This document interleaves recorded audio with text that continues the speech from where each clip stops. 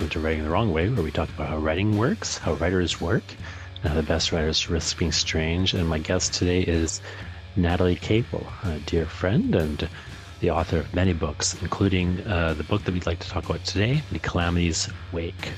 This talk was part of a class that I was doing at the University of Winnipeg. In addition to thanking Natalie for joining myself in the class, I'd like to thank the students in the class, also the University of Winnipeg itself for helping me bring Natalie to the class. Without further ado, let's get right into the conversation with Natalie Capel.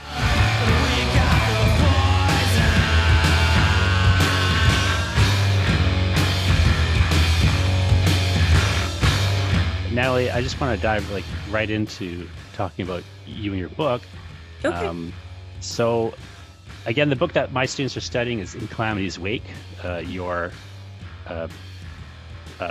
recent but not your latest book.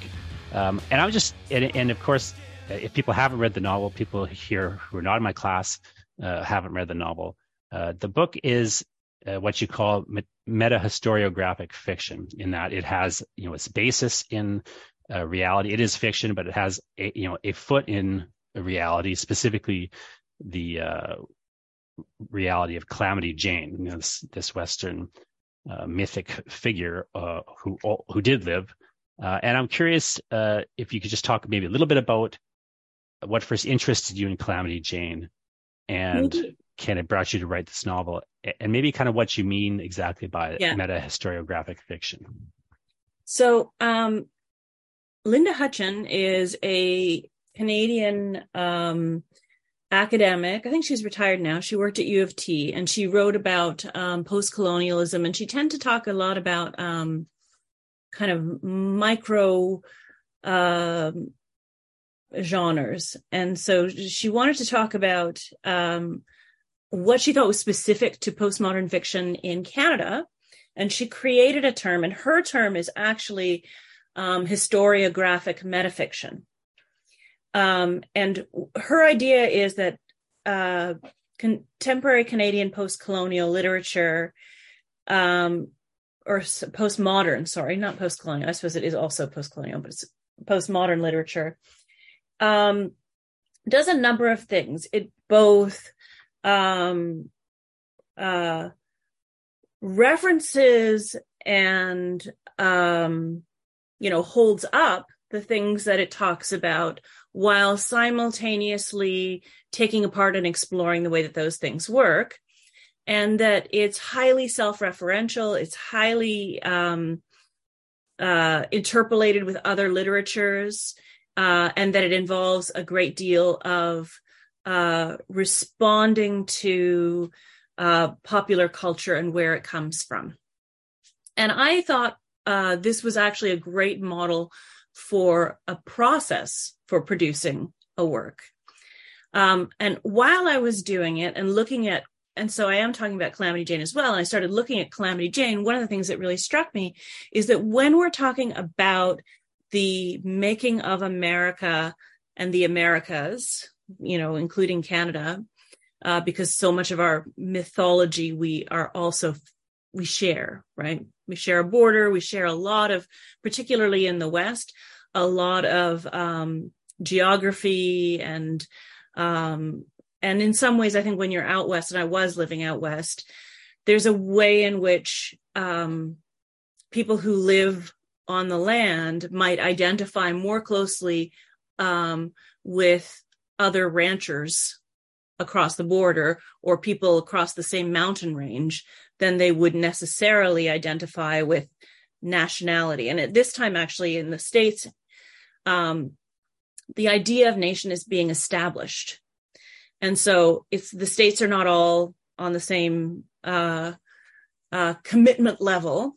At the same time, who we're going to be in North America as settlers, not indigenous people, right, is being created. It's being projected. So when we talk about mythology, particularly popular mythology, it's kind of a projection of who you want to be versus it takes bits and pieces of what is true and certainly the figures of the time, Calamity Jane is a real person, Wild Bill Hickok is a real person, but they're being fictionalized in novels, in like characters in newspapers, and they're being created. They're being used to create these kind of projections of who are the heroes of the Wild West. How are we different from the motherlands, right? From the Britons of the world and the Europeans of the world. Like, how are we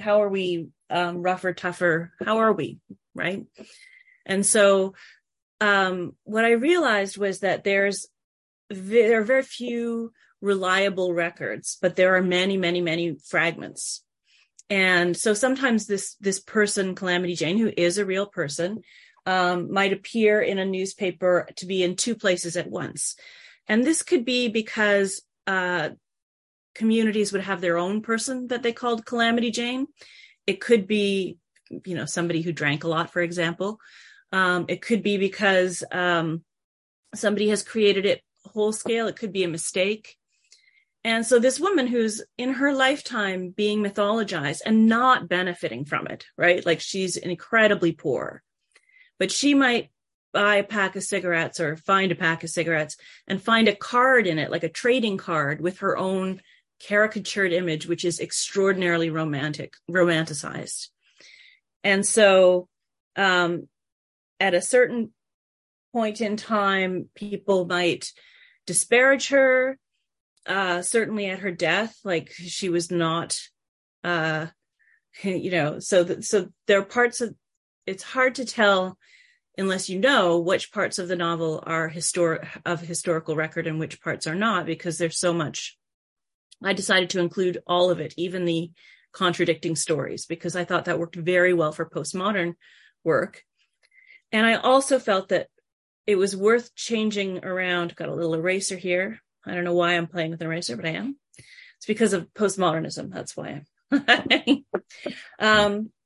Well, you have those three opening stories. Yeah, where so there you are tell three her opening birth three stories. times. Mm-hmm. So there were maybe, are there three or are there four? I think there's.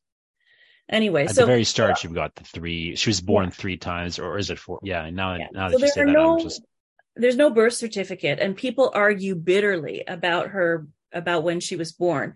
And it's interesting to me that they seem to not accept her word for it, right? Which in her story is the most banal, right? And so I thought, this is really interesting. This is a kind of mythic figure, a figure that has multiple births. So I'll include all of the births and I'll add a last one. And the last one, the one that I added, is the one of the kind of like the feral wolf child, which is actually a story of a child out of Texas from about 100 years earlier, right? And so when I chose to sort of play with the concept of historiographic metafiction, what I wanted to point out was that not only is fiction very curated and self-referential and reflects the position of the looker at any given time, so too does history. So too is history an assemblage, right? A pastiche of information that is funneled through a perspective. And when you take away the illusion of a cohesive, true story, what you do still see is something that is quite like heartbreakingly complex and situated within a kind of social and historical time in which there's a need being filled by the way we tell a story, right? We're telling a story about a woman, not to help her, not because she needs it told, but because we need something. And to some extent, where she doesn't fit into that, she gets destroyed. And so towards the end of the book, the things that you would be surprised perhaps are true, is that there was the grand funeral, right? There was everybody suddenly saying, I was there at her deathbed. I did this, I did that. We were great friends, right? But in fact, she was sick on a train, and the conductor decided to just basically leave her at a station that was just by itself in the middle of nowhere. And basically she, basically died alone. And I sent her daughter to go and get her and bring her back so that she would be cared for. Her bodily self would have that love at the very end.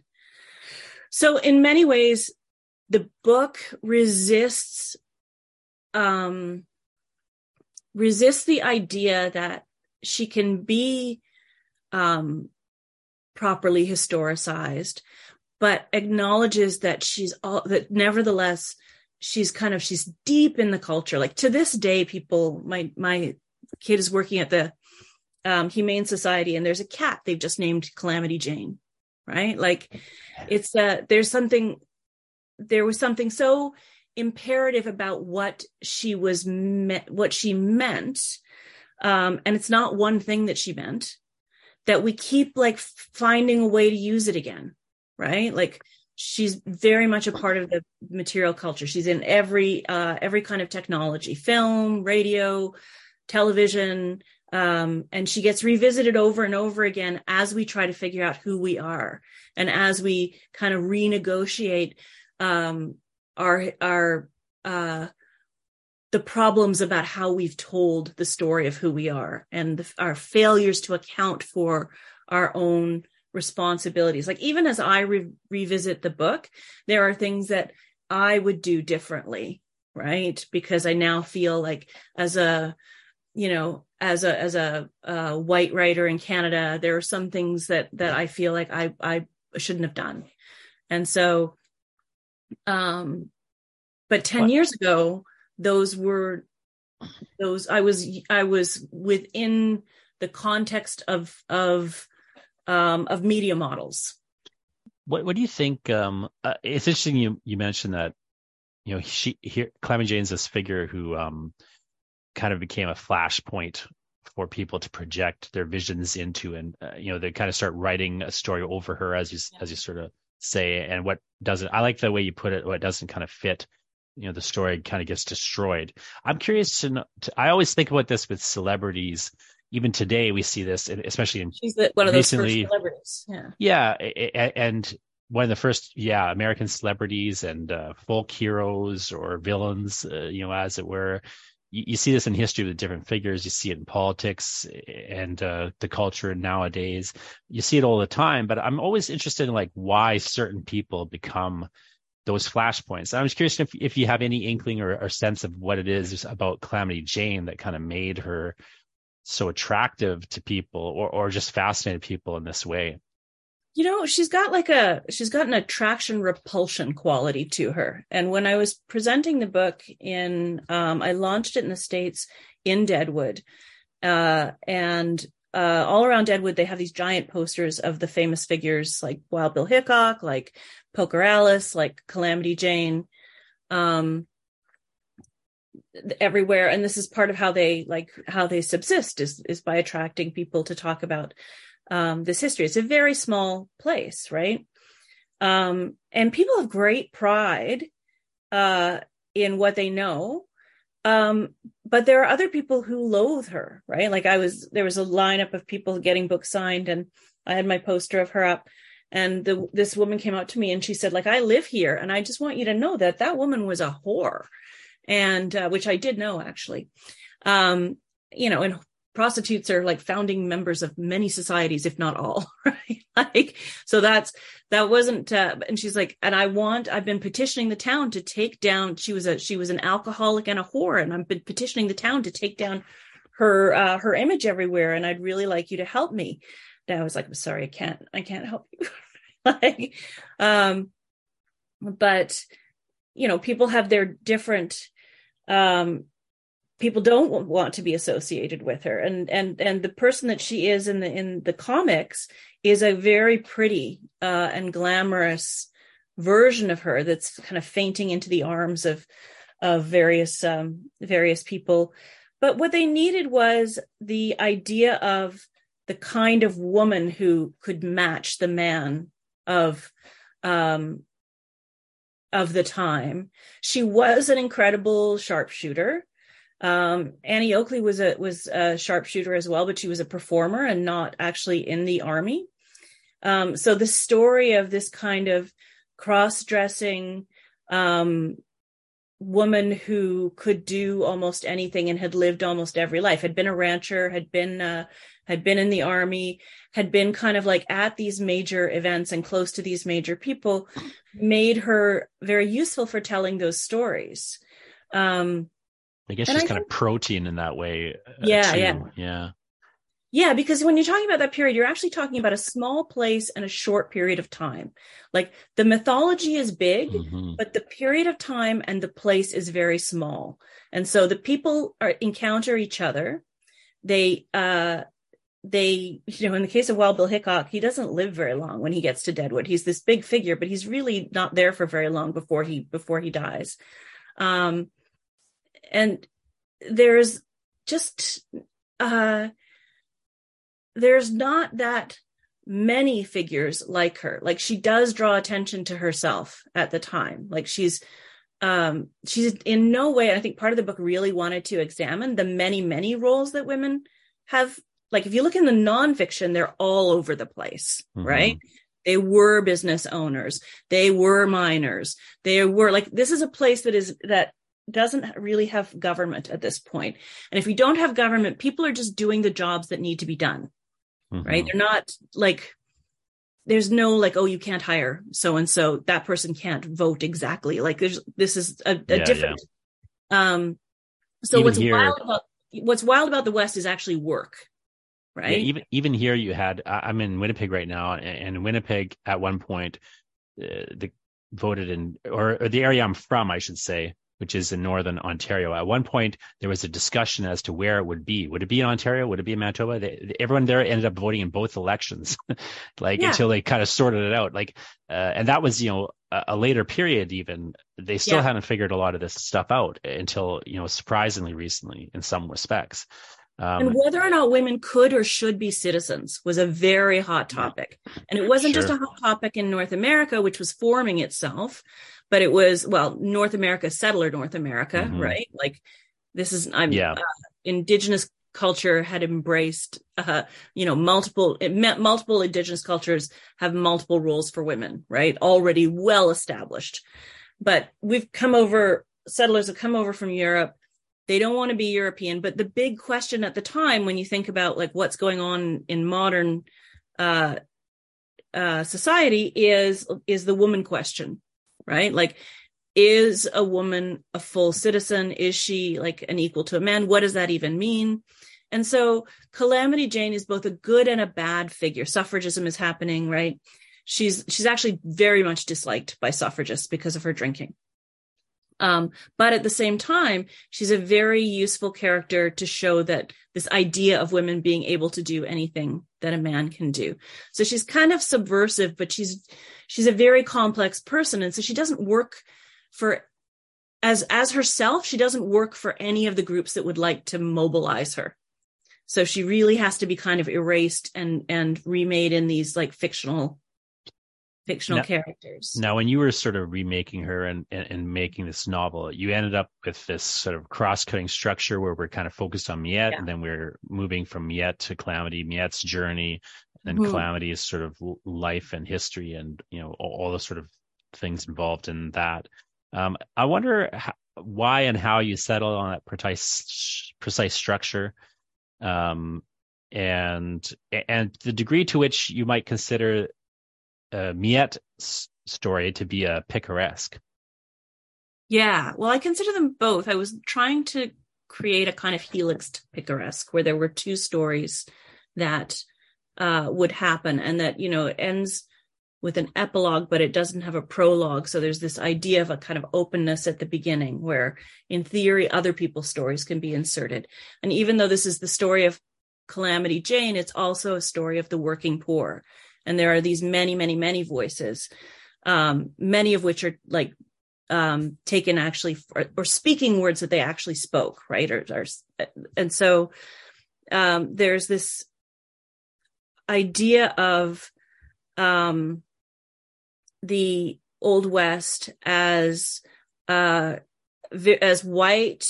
male, straight, and that was never true.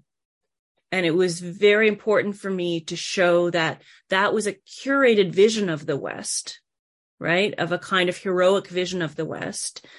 But this is post the Civil War, right?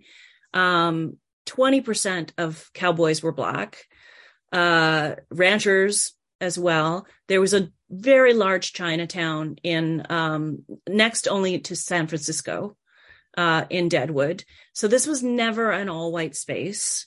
Obviously, there's a large number of surrounding Indigenous communities and Indigenous people also working in the town and trading.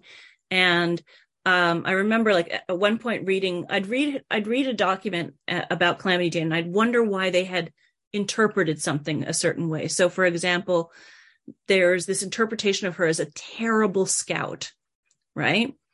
And so I went and I talked to, because she'd be taking these people on route, and her job would be to protect them from the terrible Indigenous people, right? The dangerous Indigenous people. And they would never, and in this text it said, and they never encountered any. And so she was a terrible scout. And I thought, like, that's really a strange read. And so I took it to Indigenous historian, and I said, what is going on here? Like, is it possible that you could cross this amount of space and not run into a community, right? Because that doesn't seem right to me. Like, we have this idea now of like segregated pockets, but they weren't segregated pockets then. Like, we were pushing our way in to places where there were people, right? You didn't have to like go looking for people. There were people. And so they just don't show up very much in the movies, right? Because that's a story we don't like. And they said, no, like, if they didn't encounter people, it was because of an arrangement, right? Because the Indigenous people have their scouts as well. They're also protecting their people, right? So if she's crossing there and that group of people never encountered anybody, that was just to keep everybody safe. And there would be no surprises. And so nothing would happen to anybody. There's nothing about her being a bad scout. And the other thing is that people then said, okay, well, maybe she was actually a bad shot because she never actually killed anybody. So you have this famous gunslinger who never kills anybody. Like, what does that mean? And when I thought about that, I thought, well, that's a really interesting problem for a Western, because it means that we can't have a showdown, right? So what am I going to do with that? Like, and then I thought, that has to be a choice, because she was a sharpshooter. And when she would perform, even in her later years, and she would travel and perform, like, can you imagine performing who you are and like the end of your own era? Like, but she would do this, but she would be performing by shooting, right? Shooting and riding. So so she had to choose. And there's plenty of records of her threatening to shoot people, right? Like, she gets in lots of fights, but clearly she chooses not to shoot people, right? And I thought, this is a profoundly interesting character trait. Because when you look at, like, Wild Bill Hickok shot people dead, shot his own friends dead, Buffalo Bill did, like, when you look at the stories of a lot of the very famous men in the Old West and most people in the Old West, you would think you could not get through life without shooting somebody dead, right? Like, there's just like, it's going off everywhere. You don't want to shoot your friend, but at some point you're probably going to shoot a friend, right? Like, everybody does it. But for some reason, this person who's supposed to be a sharpshooter, who's in the army, who's at battles, never shoots a single person. So that just has to be, to my mind, that had to be a decision. And so that was how I approached that in the text. And that was how I was able to make it what I felt was an anti-violent Western, right? That was pro-social and that was pro-working class voices. It was a really fascinating journey to try and find out who the surrounding people were and what their voices were like. Because when you look for the stories of the poor, you can't just find them, right? Like they don't have biographies and biographers and people doing their stuff because they're they're not kings and queens. So you often find it in places like the legal records or agricultural records or things like that. And then you find out like what people were arguing about, like the whole story about how the prostitution house claims that it's a cat house, and how we get that expression. We get that expression from that legal case where they declare that it's a house full of cats. It's not a prostitution. These women are actually taking care of the cats, right? So it's a cat house. And so it was really interesting to find out some of the deep cultural impact that we still have that we don't even know about, like expressions that we still have that we don't even know where they came from. It's interesting you note the nonfiction sort of status of some of these, histories of the poor, of the normal class, or whatever you want to call them, because it made me think of, some of the oldest records we have, like just human records of, from Babylonia or Egypt, are like ledgers accounting, like this guy owes this person 5 cows or whatever. Yeah. And we don't think of it as literature, of course, but there is a sort of way in which it is sort of our literary evidence, in a manner of speaking, or our evidence of the kind of, like, if you go far enough back, you don't really have other records, like in many respects. That's right. Yeah. And I'm trying to collapse the value judgment around high and low culture and say that there is a kind of irreducible value of every human life. And where do you find it? Because then there's a kind of irreducible value of every record, right? So a list, a law case, like these things are as valuable as any like great work of art. And they tell a story, or suggest a story, or allow for a story to be told, as it were, which, as you say, kind of in some ways starts to become the process of writing history itself, which we then take for a record rather than being a story. I'd like to just take a second to see if other people have some questions. Before since I know you have to go at about 15 or so. Does anyone else have a question they want to jump in here? I've got some other ones I can ask, but I just want to open it up for a second if anyone wants to raise their hand or just sort of unmute and leap in.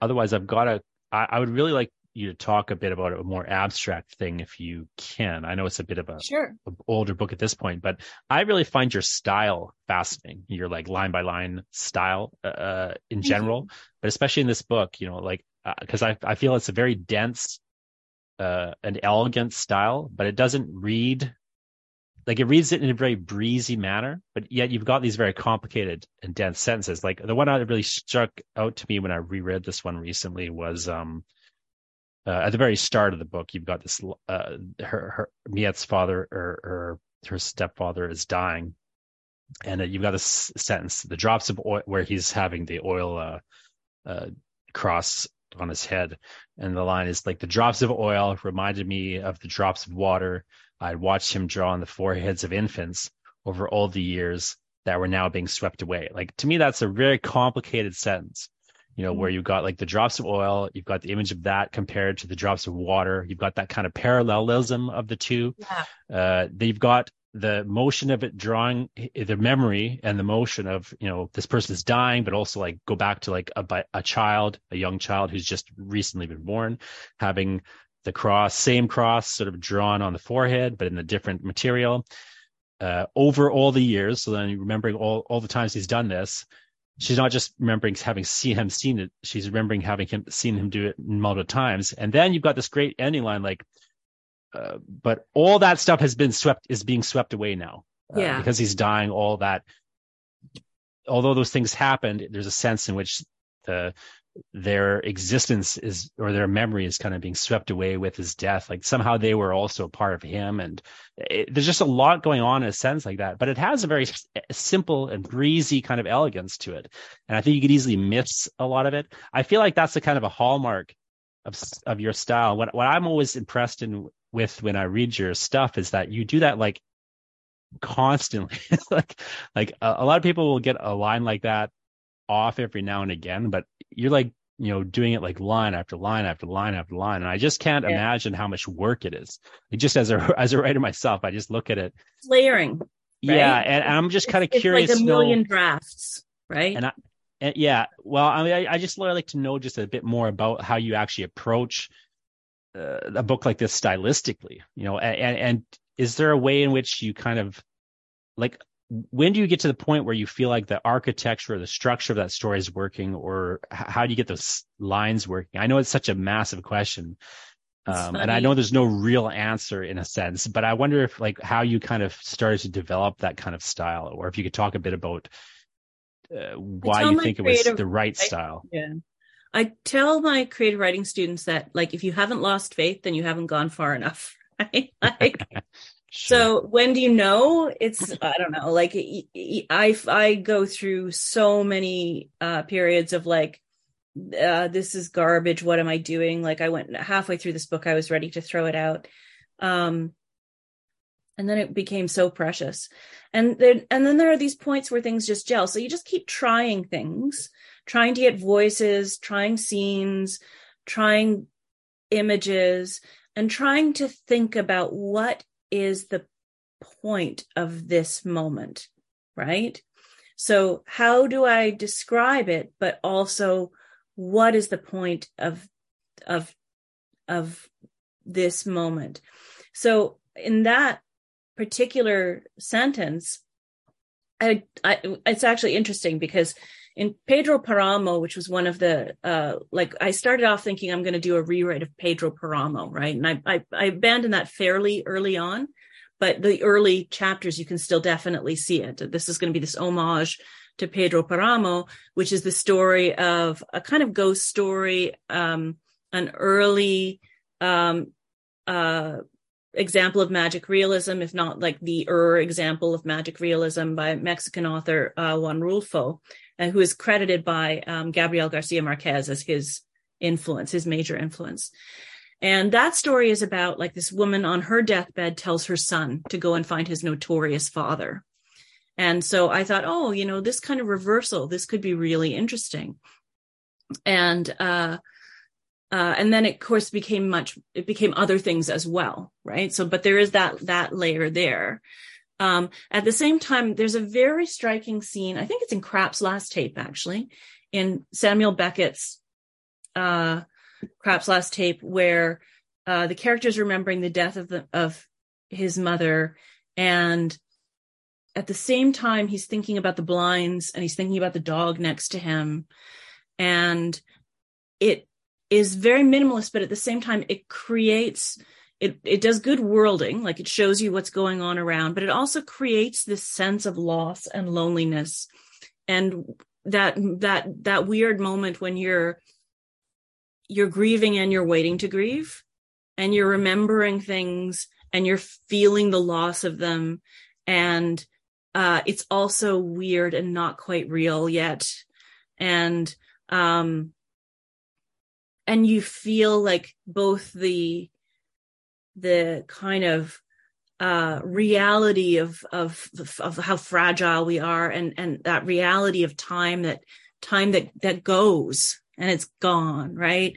And at the same time, it feels impossible. Like most of the time you kind of live in this consciousness in this body, and you're walking around and you're in like deep denial about the fact that you're going to die, right? Everybody's going to die, right?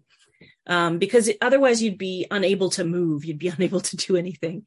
But when someone you love is dying, you're really living with it, but you can't do anything, right? Other than be present. And there's something excruciating and beautiful about the detail of being present in those moments when you're just like, oh, that light is still flickering, right? Like, or, oh, that, like, there's a high level of specificity to your love at that moment. And there's almost an unreality, I think.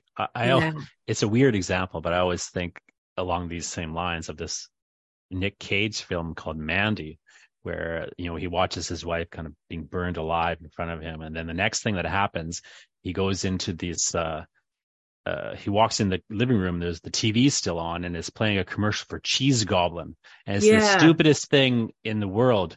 And it's just, he's just gone through this absolutely meaningful experience, and now is the most meaningless experience possible, just right alongside it. It's such an unreality and a weirdness in terms of when you are present in the world in that way. And it really produces this cognitive dissonance, right? Mm-hmm. Because most of the time you manage to kind of smooth over and sort the fact that there's these weird commercials in the middle of this like really compelling show, and and the dog is barking, and like you manage to put it into one whole reality, but sometimes that breaks down for you. And so that was kind of what I was trying to get at with that. And I guess in terms of my style, it's very much a style of layering, right? And also fragments along the lines that you're talking about. You kind of are moving back and forth in these stories. You've got these like historical documents and fragments, and drawing on a history of fragments. Yeah. I want to trust the reader and let it be their book, because it's not my book anymore. And they will put things together differently, and different sentences will mean something to them. And so I try to make room for the reader, instead of like over explaining what I mean, or, trying to control and make sure that they get the message and make sure that they understand all the references. And I think that's my answer to that. Does anyone else have a question they want to jump in here as we're kind of tying things up with Natalie? Any other questions anyone wants to pop in to ask? I can take one more if you want. Otherwise, Natalie, I'd like maybe, unless Di, do you have a question? I see you unmuting. I do. Great. Okay, great. Hi, Di. Hold on a sec. Hi, Natalie. So nice to see you and hear you. Nice to see you. What your work? Do you really believe this postmodern trope that there is not such a thing as a true story? No. As the right story? I mean, don't you? I believe that, I think when you talk about truth or the right, when you talk about truth or right, then I suppose I don't believe in the cynical version of that, right? That there's nothing real is what it implies. And I feel like you're constantly there is something that is really happening. It's constantly changing, and you can't pin it down and explain it and explain it in all the ways that it means something to everyone. Right. So like, I can't explain Calamity Jane. I can't tell you who she was. But there is something that is, and I don't believe that even postmodernism is really trying to take away that sense of this is real. I think what Derrida was trying to do was have people question authority and prevent another Holocaust, right? Like he's this post-Holocaust Jewish guy trying to say, you have to question nationalism. You have to question the big stories, and you have to question every story. You have to question your own story and why you're telling it. You have to take responsibility for the impact of the way you organize facts and that sort of thing, right? And I think that's in the wake of the damage of a lot of nationalism and ideologies that are aimed at the bodies of people. And so I think what he's really trying to, I don't know, I'm not Derrida, but I feel like what I would say is that I embrace postmodernism's desire to prevent ideology from becoming a body that has power to injure other real flesh and blood bodies, right? And that we should question our stories, and we should question why we tell them, and we should listen to the perspectives of other people and understand that those perspectives too are complex and real, and we should be very suspicious of modalities that try to get us to act on others out of some kind of loyalty. Right. So does that answer your question? That's a very beautiful answer. Thank you very much. It's eloquent, and it is ethically committed, while at the same time being open to questioning. So that's lovely. Thank you. Thank you. And thanks again to everyone, and to you, Natalie, for this lovely chat. I'll be here to talk to my students a bit more, but I know you've got to go. And I just wanted to thank you again for joining us and for writing such a wonderful book. You've got 4 minutes. I can answer one more question. Well, has anyone got another question they want to throw at Natalie, or I can throw one otherwise? But I'm first just kind of following up on what we were just talking about. I'm really interested in the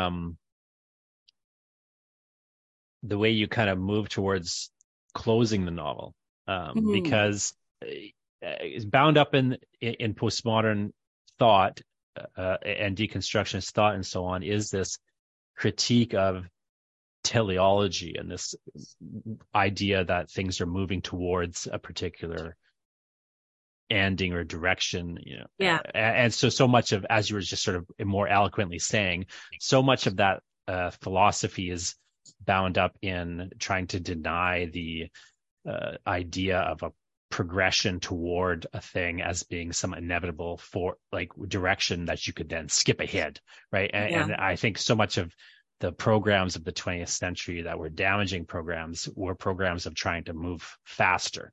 Let's get eugenics in here and get closer to the human evolutionary endpoint, which of course doesn't exist, and so the whole thing's doomed to failure and becomes just a massive problem of consuming and destroying bodies. But so there's that teleological thrust where things are moving in a direction, and some imagined endpoint of history starts to become a critique. What of course it provides, and I think Kafka really anticipated this stylistically in a manner and started writing these novels that even I think he kind of didn't realize what he's doing. He was frustrating himself.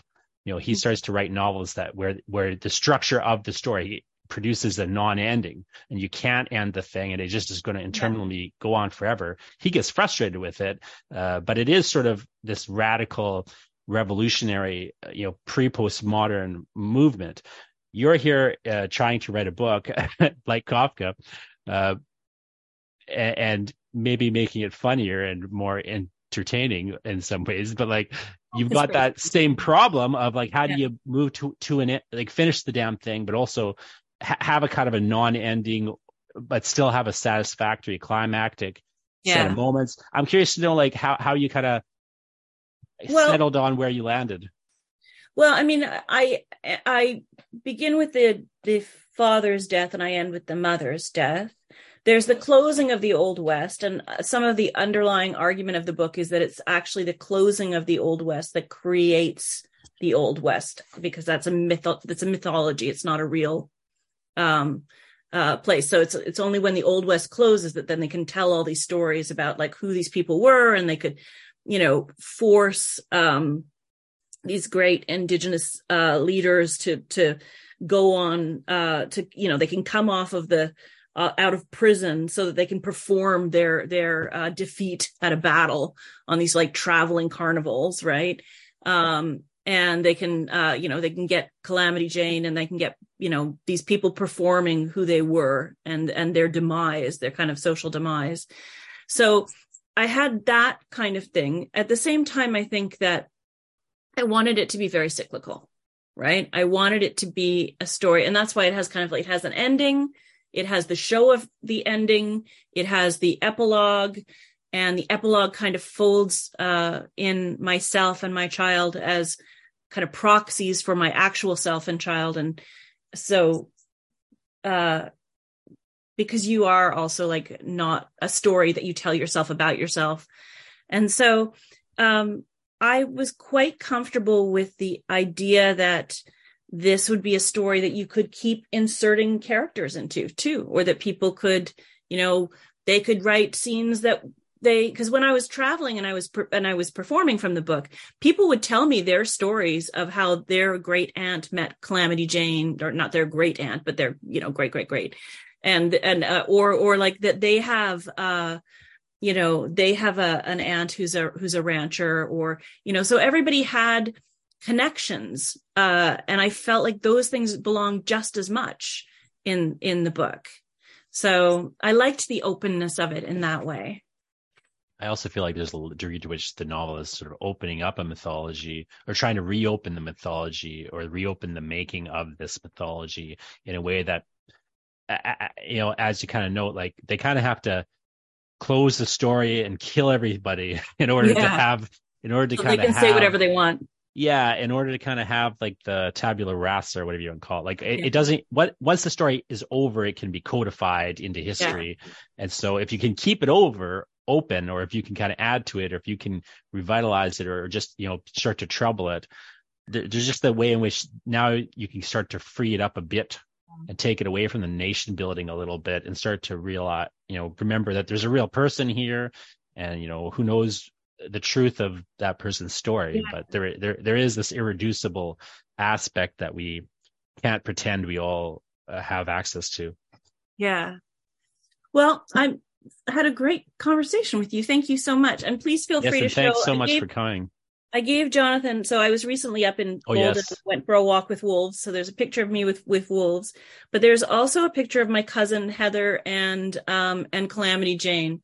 And so, when I was halfway through the novel, I was my cousin was murdered, and I gave up on the novel. And then one day I was picking through research, and I saw that they looked, to my eye, shockingly similar. And that was like this moment of like, these people that are forgotten should not be forgotten.